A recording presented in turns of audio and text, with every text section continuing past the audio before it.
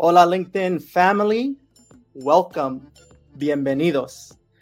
I'm excited to be hosting another LinkedIn Live session where we will be having a multicultural discussion about how to live a meaningful and purposeful life by doing well and doing good. Before introducing my incredible speaker, I do want to take a moment to introduce myself and my platform for those new or future viewers tuning in. My name is Jonathan Tarin.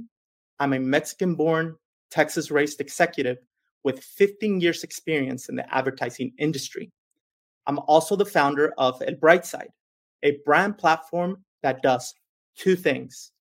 First, we are dedicated to creating and sharing stories of the multicultural human experience. And secondly, we provide creative and social media strategy, brand communications, and campaign management consulting services. My journey with El Bright Side is driven by the joys of culture and operates with a belief that nuance is powerful, culture is everywhere, and humans connect both. So yes, I'm on a mission to ignite business through human connection, and I believe it to be a stepping stone in achieving happy human business. So I invite you all to please connect with me on LinkedIn if we're not connected already, of course, and to please check out my website, elbrightside.com, to learn a little bit more about me and the things that I have to offer. Perfect. So slight pivot now. For those that have not noticed or seen my hyper engagement on LinkedIn, I'm all about centering human experience and diving deep into all the good, the bad, and the ugly that molds us into human professionals. Today, I'm honored to have the opportunity to interview and introduce a Latina executive leader that understands how culture and our humanity can be a catalyst to create an impact and change at scale. Pilar Avila has held C-level executive positions and helped lead organizations across the finance, hospitality, and nonprofit sectors for 25 years. She has worked alongside civil rights advocacy pioneers like Raul Izaguirre and helped lead organizations founded by iconic politician and business leader Henry Cisneros, where she led efforts to break barriers forged by inequality, oftentimes leading first-time initiatives such as hand-delivering the first version of the DREAM Act to the White House, which propelled the first ever U.S. congressional testimony on Latinos in financial services, and co-hosting the first U.S. Latino Jewish National Summit. Currently, Pilar is the leading founder of Interductus, a global change management consulting practice providing executive leadership and multidisciplinary expertise to institutions, including ESG-focused and impact investment funds, corporations, foundations, and nonprofit organizations. And through the Renovad's Executive Development and Wellness Program, she's also bringing her expertise and passion to the global stage, aiming to elevate the impact of other business, civic, and community leaders around the world. So her career journey has been amazing and continues to be amazing. So I don't want to give more of it away. I want to proudly welcome Pilar Avila. Hello. Hola, Pilar, ¿cómo estás? Súper bien, súper feliz de estar aquí contigo, Jonathan. Super excited to have this conversation with you, have real talk, and hopefully share something that might inspire someone. And let's do it. Yes, absolutely. So I love the energy, especially in our pre-meet. And what I do want to do for everyone tuning in, or maybe even tuning in later, I want to give y'all kind of like a quick overview of what to expect, right? So first of all, I really feel this conversation will be of great value to this amazing community here on LinkedIn. particularly in a time where I think many of us are seeking fulfillment and purpose, not just in our life, but in our career. So, what we'll talk about is culture and how this has helped Pilar mold her life and career. We'll talk about her being a Washington, D.C. advocate and private equity Latina executive. We'll get into life after COVID. And something that really stood out to me when we were talking before, Pilar, was you talking about flipping the switch on life and prioritizing happiness. So we'll dig into that. And lastly, we'll talk about you becoming a Latina entrepreneur and scaling wellness programs across the globe. So everyone, as a request, I ask you to please engage with us during this live stream. We will be dedicating 10 minutes at the end of the session for Q&A. So like, share, comment, ask questions. If something that we're discussing ignites your curiosity and you want to know more, I'll make sure to go back and ask these questions to Pilar. So, perfecto. Bueno, creo que ya estamos listos. I think we're ready to begin. Órale, dale. All right, Pilar. So I always like to set the tone and begin by having the people that I interview share a little bit more about their human essence. So 2 questions, 2 preguntas. Where did you grow up? And what is your favorite childhood memory? Wow. I was born and I grew up in Puerto Rico, a small but mighty island in the Caribbean, U.S. territory. Most of the cherished memories that I have are in my grandparents' home in Ceiba, Puerto Rico, where it didn't matter where you came from, your religion, whether you have money or not, how you looked, everyone was welcomed. And a lot of my values and the way that I live life started and I learned from my family in Ceiba, Puerto Rico. That's wonderful. Yes, I'm lucky to have both me and my wife a lot of Boricua friends, and their love for their family and of course their beautiful island is real. So thank you for sharing that. How about what of your most memorable childhood experiences, whether it was in Puerto Rico or maybe in your adolescence? I mean, there are just so many. And again, but, and I can tell you that this comes up in my dreams a lot. In my dreams, I find myself many times in one of my grandparents' home. And the most favorite memories are some of the simplest ones, and as I think about this, I see myself in my grandmother's front yard. She loved flowers and roses and helping water the flowers.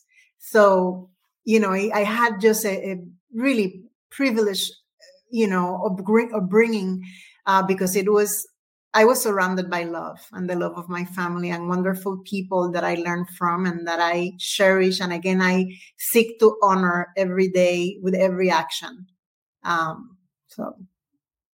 Perfecto. That's wonderful. Yes. Our moms, our abuelitas, they love their gardens. Les encantaban sus flores. Yes, that was real. And even our fathers and our tios, man, I always joke around about how, the tios or, our fathers coming to our home and wanting to plant something. I'm like, man, siempre queriendo plantar algo, and I loved it, because now that I'm a dad and I have children, I love that my children were able to kind of experience that with their grandparents, So thank you. Thank you for sharing that. So now we'll go into a little bit of the cultural aspect. And I want to ask you, how has that cultural identity, your cultural identity and cultural upbringing influenced your career journey and your career choices? I think that growing up in Puerto Rico, among people who worked hard and rose through entrepreneurship and education, in a country, in a community that was not defined by the color of our skin, but by who we were, our values. I am very open to cultures, very open to people. I have never seen myself as just one thing. And while I am very proud of being, Puerto Riqueña, I see myself more as a citizen, as a human of the world. This also was influenced by the fact that Puerto Rico is such a small island. And when I saw it in the map and I saw the rest of the world, I thought, oh my goodness, I have to go to all these places, right? So I was conditioned as a young woman, and aspired to be open and to live among the people of the world. So. That's wonderful. I love that. I think, when I think about cultural upbringing, I'm an immigrant, a Mexican-born immigrant of this wonderful country that I believe in so much as well. But when I think about cultural identity and its impact that it's had on my career, to me, it's like the core of everything. I think we carry a lot of our cultural essence with us, and we want it to show up, and we want it to be projected to the world. But we're also so receptive. Yes. I think that's what Latinos are. We're so receptive to other people. And, and when you do that, when you're receptive to others, what you're going to receive is acceptance and embracing of who you are, right? So it goes both ways. But yeah, I that's my observation with Latinos. We're just very, very open to everyone, Yeah, that's true. And don't get me started on like cultural experiences like our gastronomy and how that's where you get me in my heartstrings, is like when I talk to my Colombian friends or Venezuelan friends and or Salvadoreño friends, the pupusas, the arepas and the gorditas, and I'm like, let's have a competition. Let's just eat everything. I'm like, come on. I'm really open to that. Yeah, but I love that. That is always a great idea. Bring it on. So, well, that's good. And I love that you talk about the receptiveness of different cultures, because you're a person that is doing amazing things and has done amazing things here in this country and across the globe. So I kind of want to get into a little bit of your career journey so people can know a little bit about that experience. So you have worked alongside some iconic U.S. Latino leaders, corporate executives, and elected officials in Washington, D.C. as an advocate of, our Latino cohort here in the U.S. Can you talk to us a little bit more about the triumphs, the failures, and just your overall experience as a Latina advocate in Washington, D.C.? Oh, wow. Triumphs and failures. Sometimes the triumphs are small.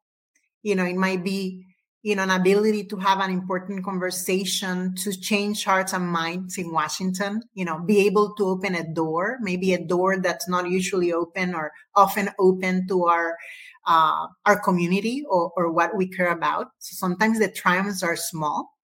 And sometimes they might not lead to the big thing that we're seeking. I've been there, done that. But at the end of the day, every step, every person, every enlightenment opportunity to bring the bright side to other people who are in a position of influence is a triumph.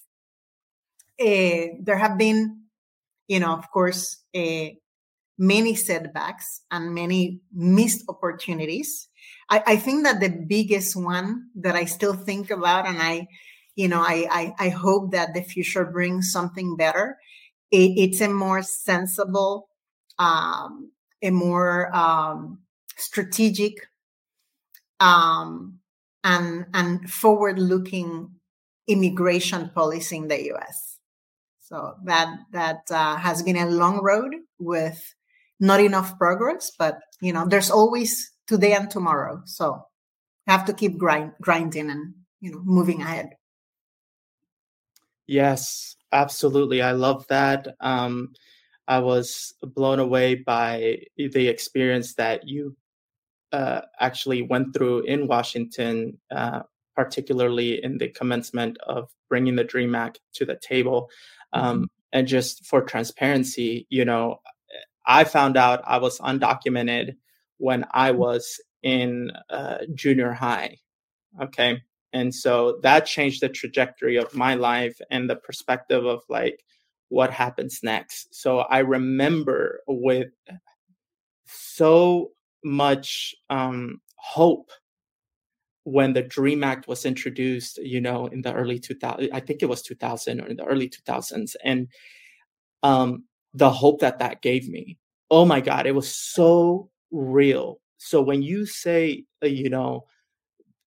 forward looking, humane, I mean, you're speaking to millions of us out there that have one of two things, even gotten lucky to,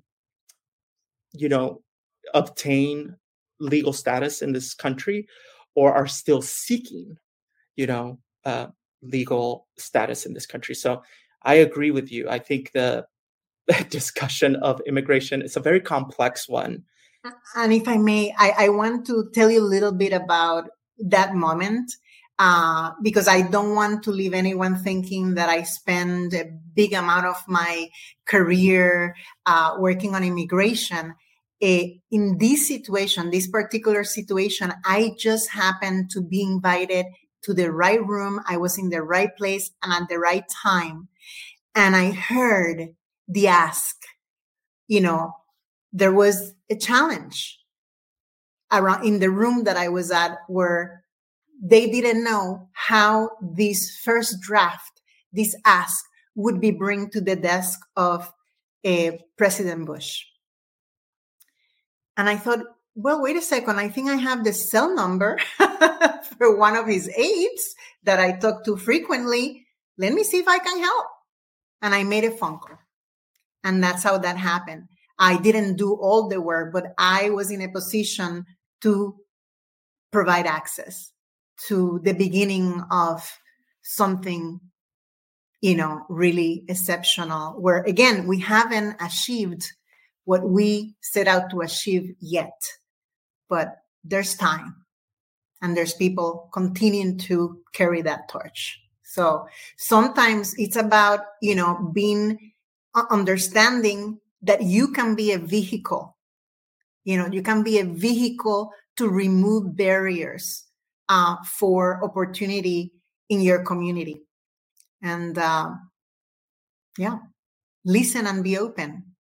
Keep your contacts available and be a vehicle. Whether you spend a great amount of your time on the issue, or you, like me, at that moment, I happened to be, in a place where I could support. Then later on, I had an opportunity to collaborate with amazing founding leaders of a great national organization, United We Dream, in 2012, 2013, when an opportunity opened up to work on immigration legislation. Remember the Gang of Eight that came together in the Senate. Again, we worked very, very hard. We didn't attain success, but again, we gained a lot of support, a lot of champions, and we continue to work on it. Not me personally, but many wonderful leaders in the country. That's amazing. Thank you for sharing that. And I love that you said being in the right place at the right time, and how that opened the opportunity of access, which I think is, I think it's so important in any space where decisions that impact humanity. It's so important for diverse folks to be in those rooms, and I love that you shared that experience, because especially as Latinos, hey, wait a minute, you have a challenge? Let me figure that out for you real quick. Déjale hablo a alguien real quick. And I love that. So I can help. And so that's amazing. Thank you. Thank you for sharing that. I love that. Now, you also know a thing or two about raising capital, but more importantly, about, again, having diverse entities, organizations, individuals gain access to capital. And you did this for nonprofit organizations, but you also made a career move into the private equity sector, which I thought was amazing. And as I was looking into this, I read it on a McKinsey report, a 2022 McKinsey report on the state of diversity in U.S. private equity, that women of color only accounted for 12% of the C-suite level positions in private equity firms, which was actually 6% lower than the representation in corporate America, which, by the way, is already bad enough. So Yes. I wanted to engage you and really know, what was it like being a Boricua executive in a space where leadership, statistically speaking, doesn't necessarily look like you? It was a great challenge at the time. We're talking about efforts that began, at least I was part of in the beginning of the millennium, 2002, 2003. And, the awesome thing is that as, people came together, leaders from the organization that I used to lead as the executive at New America Alliance, founders of the New America Alliance, you mentioned Raul Izaguirre, Henry Cisneros, and others. What we had already in the Latino community was the proven excellence of Latinos who have been investing capital at large institutions. We had a very, basically a handful of private equity firms only, which in aggregate, at the time, I'm talking 2003, managed only about 500 million. In a matter of a few years, we saw the community grow. And by about 2012, maybe in 10 years, in a decade, that number of assets under management rose to 80 billion plus. And right now we have a particular Latino managed firm that I believe has surpassed probably the 30 billion assets under management mark. Just one firm led by a Latino. So it's a lot of change, and it just takes a few people to come together, people who have, the grit, the expertise, the track record, but also the will, to figure out which doors need to open. And sometimes you just have to kick them open, have a strategy, and walk through that door. I want to mention that a key factor at the time was understanding the influence of politics and elected leadership and policy on the distribution of capital, because the majority of the capital that invested in this country originates from public pensions, where many of our, parents, our family, who work for governments, whether state or local governments, are saving money for their retirement, and that money has to be invested, right?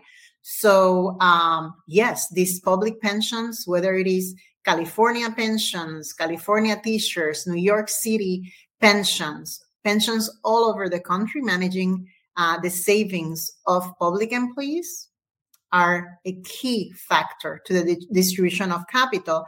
And in that sense, elected officials who oversee policies in those pensions had a big hand and were the key to opening the flow of capital. But again, not because it's the right thing to do, not because, poor Latinos, they are not at the table. No. It's because we had people with the expertise and with the ability and the proven track record of having multiplied capital for other institutions. And why not build our own institutions? And why not have Latinos at the helm distributing capital to businesses, whether Latinos or others, who have great ideas, who have great teams, but might not find the way to the capital? Because at the end of the day, we need to understand that too often, people invest in people who look like them. So we're not at the table if we don't have the capital and have the ability to fairly look at opportunities within our communities and other diverse communities. Then again, opportunities get missed. There's still a big gap, right? But we've made a lot of programs in the last couple of decades. Wonderful, perfect. I mean, it was so spot on that it wasn't about poor Latinos, they're coming up. No, it's proven track record and expertise existing and showcasing, our worth. And you also said, that people invest on people that look like themselves. And I think that's also key. I think there's a sense of community there. There's a sense of understanding, and there's a sense of cultural nuance and relevance among each other, and knowing, hey, I understand you. I know your path. I know your journey. I know what you're trying to do, and the way you're pitching me for access, I get it. And that is already a huge hurdle to overcome. So I love that. I think we could do a whole other podcast on that, yes. or a whole other interview. And I have a few friends that talk quite a bit about this as well. Anytime. That's great. Now you've also do consultancy work, and you've worked in partnership with many organizations that are focused on the progress of Latino representation, of course, such as the Latino Corporate Directors Association, yes, who've reported that there's less than 5% Hispanic Latino representation on Fortune 500 company boards. At least I believe that's the 2021 data that I have. Yep.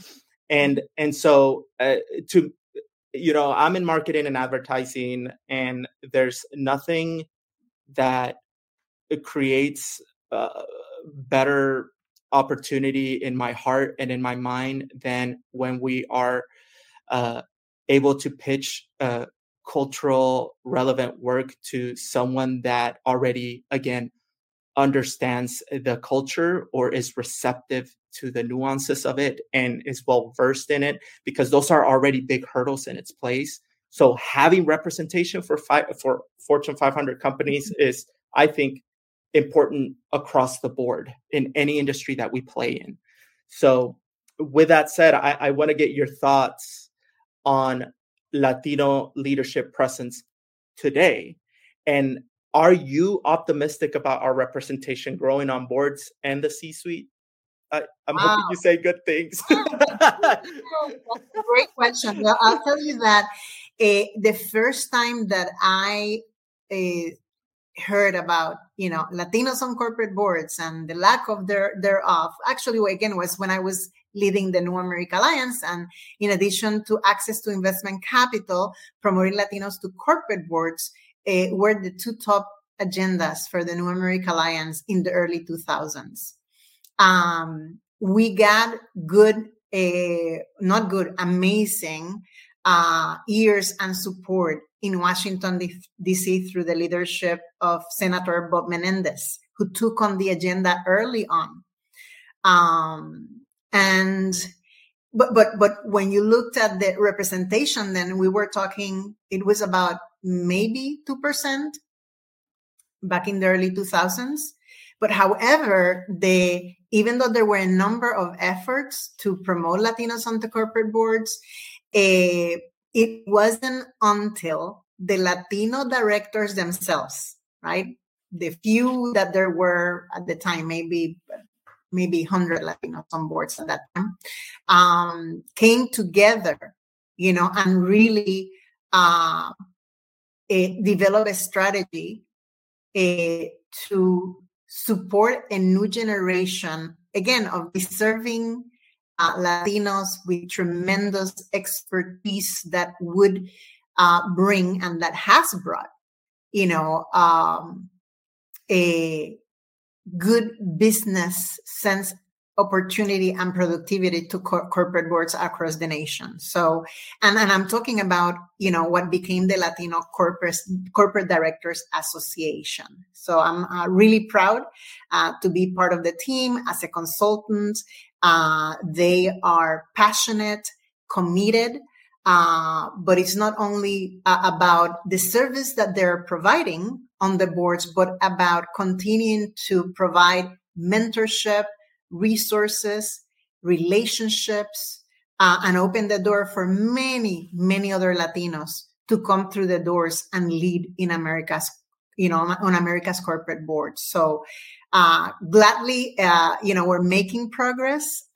There's a lot of work ahead, but, it's happening. It's happening. And again, there's no lack of talent. Many times, Jonathan, many times when there's a disparity of representation, the excuse is like, we can find them. Oh, no, we don't know any Latinos who invest capital, Latinos in Wall Street, Latinos, yes, we are here.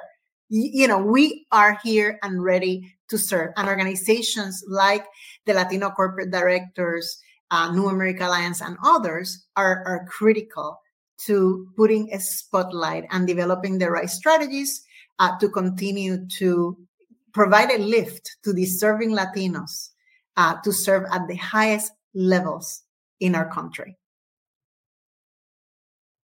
Yes, perfect. I'm all pumped up. We're here. Aquí estamos. Like, and that's across the board.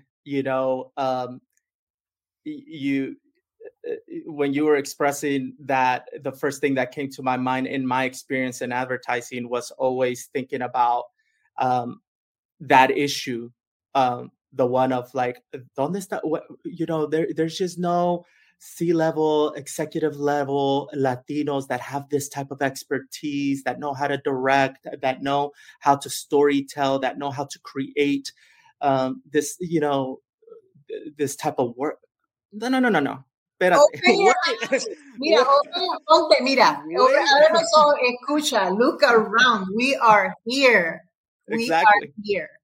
Yes. And we are here, and we've been here, and I feel that at my core of my heart, like, because I'm super passionate about this as well, is that people just need to kind of acknowledge the existence. And it's no longer like, I don't think there's no longer any excuses to say, no, they're not here when we're driving the population growth. No excuse. No excuse. Let me tell you, since we're doing real talk here, what it takes when you have a small representation, okay, in a place of great influence, what it usually takes is the few people who are at the table figuring out how to open the door for others. And unfortunately, many times Latinos, and I think this has changed greatly, but I would say earlier in my career, my observation was that people who attain, those levels of influence maybe didn't feel that it was their place to advocate for other Latinos. They were new at the table.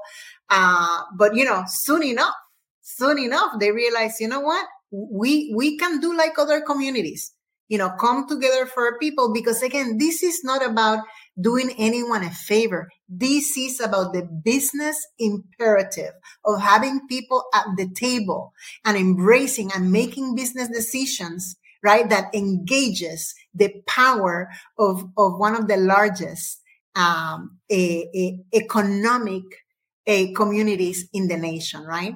So that's where we're at. I think that we have our leadership, our Latino leaders in America, have activated, not only on their behalf, but on behalf of our communities, I see a brighter future ahead. Again, even though we're facing still very significant gaps in representation, but I see our leadership, and not only the leadership, but the pipeline of leaders becoming more front and center, and understanding more how to prepare, how to leverage your relationships, and how to find your way to the room where it happens. Yes, how to find our way in the room that it happens. And man, are we so good at finding the way? Oh, we are. We're so awesome. And yes. But sometimes the doors are closed, and then you have to figure out, right? How do I have the capacity? Who can I align with to begin to, to open the doors? Yeah. And that is extremely important, is who you align with, relationships. Who do you know? What do you bring to the table? How do you build a team of people that bring different perspectives that can truly drive innovative change, right? So yes, exactly. And being in those leadership positions, like you said, to be able to strategically think and remind the boards or the leaders about, quote, the business imperative associated with acknowledging the Latino cohort here in the United States. So I love that, because it's true. I think there's a lot of, and we're beginning to be more vocal and not backing down, which I also believe is an essence that has its role. And it's also important because it allows, and anybody can do it. Yes. Anybody can do it, because Jonathan, I'm going to tell you something. People like you, of your generation, who are leveraging these technologies and these platforms, I'm putting a spotlight on our communities in very powerful ways, are part of this process. The availability of platforms to tell our stories, and to spotlight our value, our contributions, those that we have already made and all that we have yet to do. It's critical. So thank you for providing this platform and for what you do and your generation.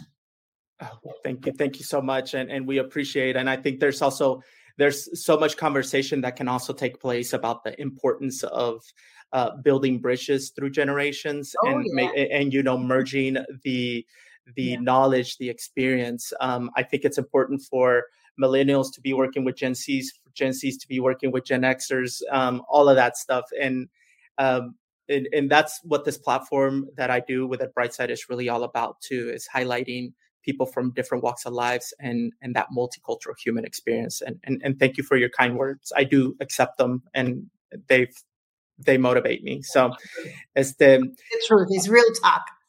Real talk. That's what we do. So, all right. Now I'm going to get into the section of something we talked about in our pre-meet as well, which was life after COVID. And again, I want to reiterate something that stood out to me when we had our conversation. And that's when you were talking about flipping the switch on life.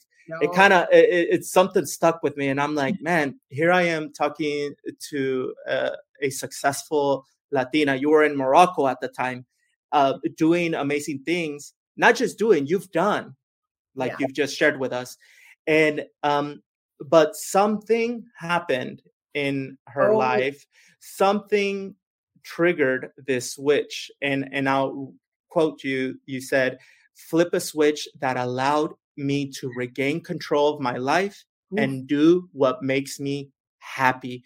And I was like, that, it's so simple. I think those soft words and the soft skills are so dismissed in business, but they're in all of us. We want to be happy, not just in life, but in the things that we do in our careers. So question, can you share deeper perspective on that process for you? Absolutely. And how you've been able to accomplish it? Glad to share.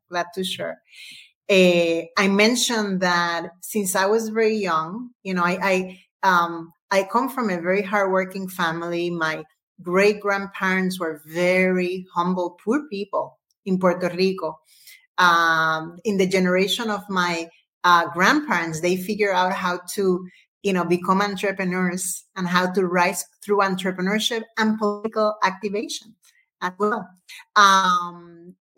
So as a young child, I understood that it was really important to make money. And that I had to figure out, because my grandparents and the generation of my parents have made their moves so that I could have more opportunities and a more comfortable life. I feel like, what am I going to do? What's going to be my contribution? I have to be successful, make money, have a great career. And when it's my time to take care of the family, like they have taken care of us, I need to be ready. What's going to be my contribution? So financial success was a big driver and a big goal for me, starting when I was a young woman. And I know that education would be a path to that possibility. So for 25 years of my career, that was the goal. The goal was to have financial success, to build a respectable career, at the same time making a difference. I was also very blessed to find a career path that has always had meaning. But I found myself feeling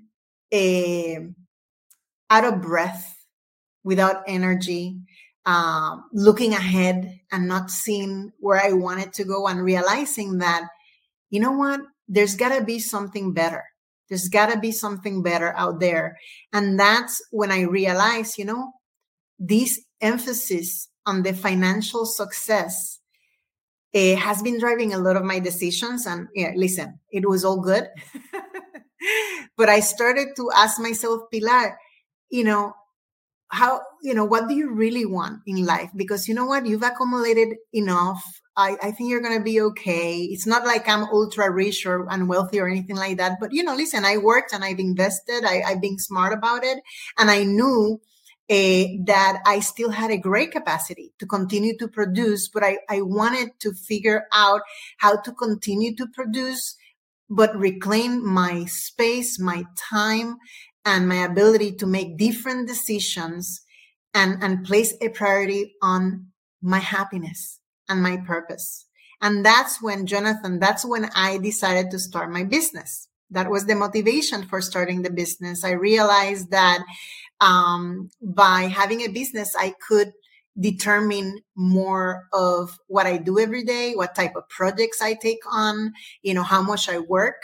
Do I want more work? Then, go out and get more clients. Do I want to take a little break? Maybe make some space, hire more people.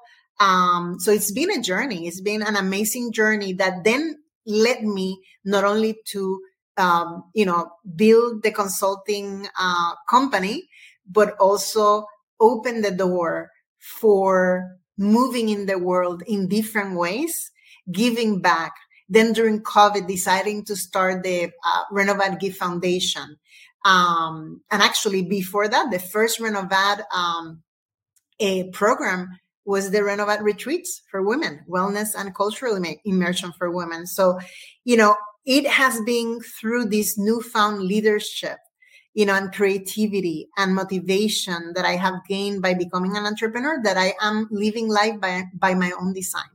And it's just a really, really thrilling and exciting adventure, with the latest chapter, as you know, is becoming a digital nomad this year and spending a lot of time in my beautiful Morocco.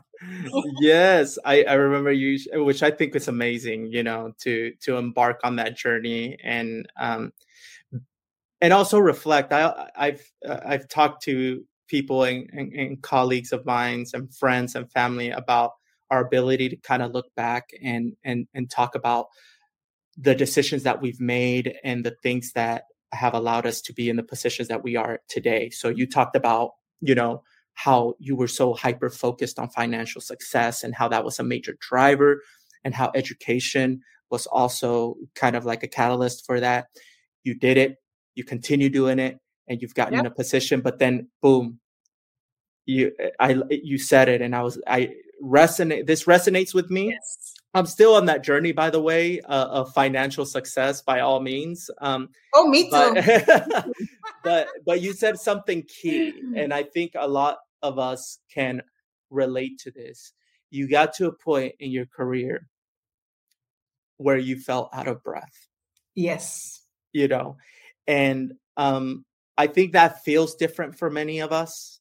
Some people call it burnout, maybe, and not to define what that means to you, Mhm. right? But I think there's a lot of that happened before COVID, and it accelerated after Mhm. COVID. This idea of like, I'm so exhausted, and I want to do things that are purposeful and have meaning. Yes. Let me tell you about this, flipping the switch, right? Because that's a reset, right? It's a complete reset. But sometimes this reset and this evolution, it doesn't mean that you become someone new. You know what? I don't want to, no, I'm still me. It's just that I took the time to spend with myself, okay, to look within, to figure out, why am I feeling this way? What can I do about it? What's in my capacity? How can I, design the next stage of my life in a way that, that fulfills me, in a way that I continue to live with the same values and priorities that I've had over my life. But the big revelation was that while financial success was at the top of the list, so that I can build a career and travel, support my family, do all these things so I can be happy at the end. And basically what I did, I just flipped the whole thing around. Now, the way that I make decisions is about my happiness first, right? And every other priority is still there. It's just that, the order is different. And again, I think that the wisdom of that and the visibility of this comes with experience, comes with going into different life stages. I think that in the earlier stages of your career and your life, listen, having a great emphasis on financial success is great. Maybe not like I had it top of the list, but I think it should be sort of towards the top of the list. Build financial success, build a name for yourself, your reputation, your brand, right?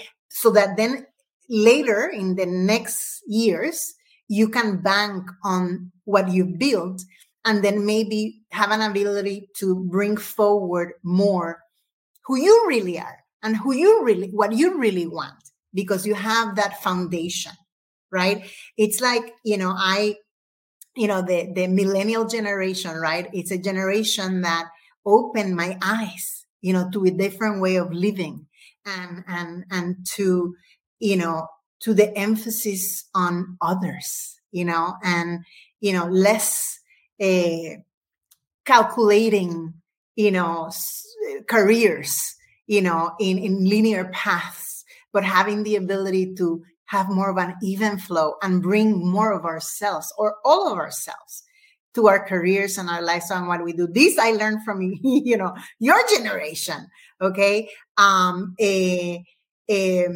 I think it's important to be prepared to adapt, and evolve as your life stages, your career, your situations in family, family priorities change. So, being flexible and being aware, right? Avoiding being stuck in the automatic pilot, which is absolutely common. When we're building careers and we're so busy, we have family, we sort of get on that automatic pilot. This is how I do it. This is what I do on Monday. This is what I do. This is when I take my vacation because of it. And suddenly we're not looking beyond, this world that is driving us rather than we driving it. Right. So that would be, you know, I mean, like a, you know, big, really important thing to do. Try to sit with yourself, you know, look within. We don't do this enough. We spend our time, you know, taking care of others, doing things externally, you know, talking to other people, making things happening, taking care of others. What about us? So more time, sit with you, more time for yourself, so you can have, you know, that clarity, because at the end of the day, all of the answers are within you. Yes. No, absolutely. And I think we, not just the millennial generation, I think this intersectionality of human connection with different generations, Yes. younger ones, they're much more. I really am absolutely inspired by them, because they're taking ownership of what empathy means to their lives. Yes. They're thriving. And you said something key too, that a lot of us are coming from not being in linear career paths. We're making pivots and making changes and open to applying that skill set in other environments. And so, and not being on autopilot. I love that you said that too. So, well, we do have, let me just check timing here, 8 minutes. So I want to, there's some shout outs that I see here. So, you know, from Nelly, keep leading. Nelly Cuenca, she leads a nonprofit organization here in DFW. She is actually a leader herself. So shout out to Nelly. You know, saludos. Hello, Pilar and Jonathan. I'm coming. Oh, so Morocco folks here representing.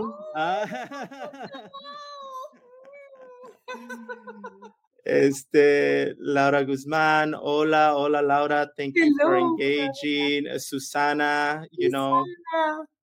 ¿Qué más? Hola, colegas from Verónica. Hola, Verónica. Thank you for tuning in.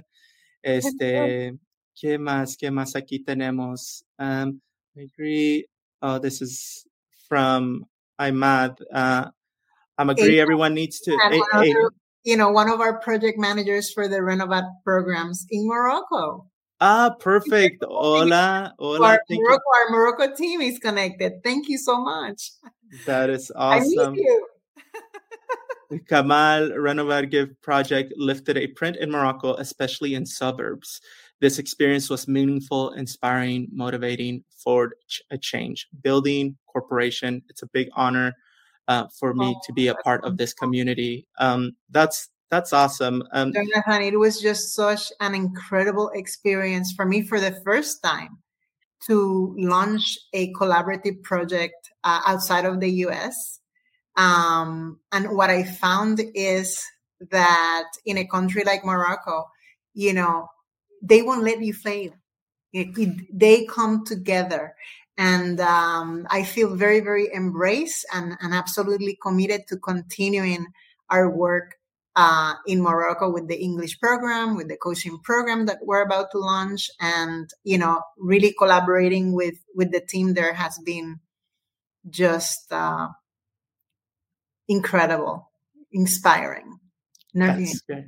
Qué bien. And I love that. And I know that this is something really, really important. And that means so much to you. We have Susana here. She's talking about the retreats that you mentioned, that she's been part of it many times, donated to Renovat Foundation, and she's a volunteer. All right. Yes, absolutely. You know, I don't do anything without Susana, you know. We're just journeying through life together. So, and that's the beautiful thing, you know, when you have clarity about, you know, who you are, when you're open, when you're transparent, you find other like-minded people, and it's beautiful to be able to continue to journey with others, and, you know, who support you in fulfilling your dreams, and who also show you, you know, by example. You know, and inspire you by example. Someone like Susana has been an amazing inspiration to me. Yes. We have a LinkedIn. I think this was when you were mentioning the importance of your image and your brand. I 100% agree. that is important. And you mentioned something good too, Pilar, about how we have so many resources at our disposal to be able to create, to be able to share our narratives and experiences. That in itself is also stepping stones to creating your brand and your footprint in a digital landscape, especially. I would say to that, I do have a comment about that, right? Mm-hmm. Extremely, extremely important that as you're building your brand, you do it in an authentic way, not building a brand that of what you aspire to be, even though it's great to be aspirational, but sometimes in that mode, the reality, the essence of people gets lost, right? You don't need to tell me all of these fascinating stories that some of them look a little bit made up. Who are you really? Tell me who you really are. So yeah, building brands is an interesting concept nowadays with the, the social media. Yeah, the social media landscape. I mean, I love it. I think social media is a driver to branding initiatives. Some people in my industry may challenge me on that, but I'm up for a challenge always because you're right. Again, it's just the resources at our disposal to be able to do some brand building. Fantastic. And then, of course, my wife, who I would not be able to do anything without. She says, "Saludos, Pilar." Well, I know we're coming towards the end of our session, Pilar. I do want to kind of let everyone know to please connect with Pilar on LinkedIn. She's on LinkedIn, Pilar Avila. You can go to the event that was created. She is tagged on there. She's a delightful human being. And I'm sure she would be delighted to hear from you all and connect. Thank you to LinkedIn for all these awesome opportunities and how the platform continues to grow and evolve to give us an opportunity to connect in a more authentic and, strategic way. So. Yes, agreed. And then, of course, if you want to know more about her consultancy practices and management services, you can visit introductus.co. And then if you want to learn more about her wellness program, it's also within Introductus, but you can go straight to renovad.co to learn more. Or I would highly suggest to just reach out to her directly, ask questions, and do all of that good stuff. So to everyone that tuned in, thank you. And Pilar, I want to say thank you for accepting my offer and interviewing you. I've known you, and we've engaged in a couple of times because my wife worked for the New American Alliance herself in the finance sector for many years, actually. And she, when she worked with you, she loved working with you. And I was talking to my wife, and I was like, Pilar has such an amazing career journey. I love what she's doing now. That's so uncommon.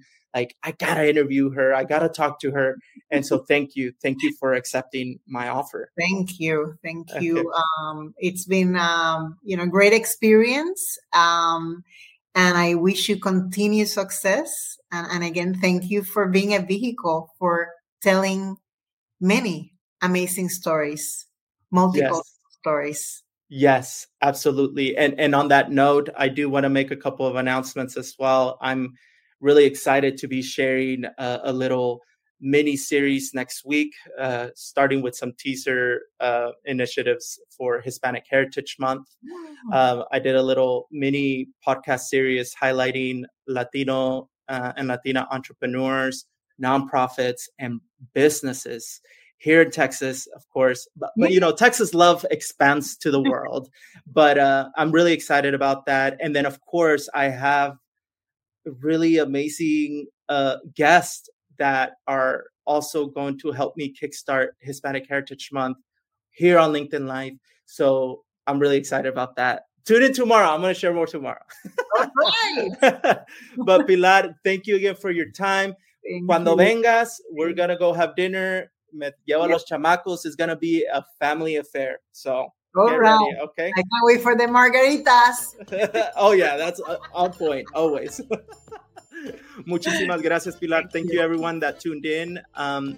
Thank you for your support and for everything. Adiós. Hasta pronto.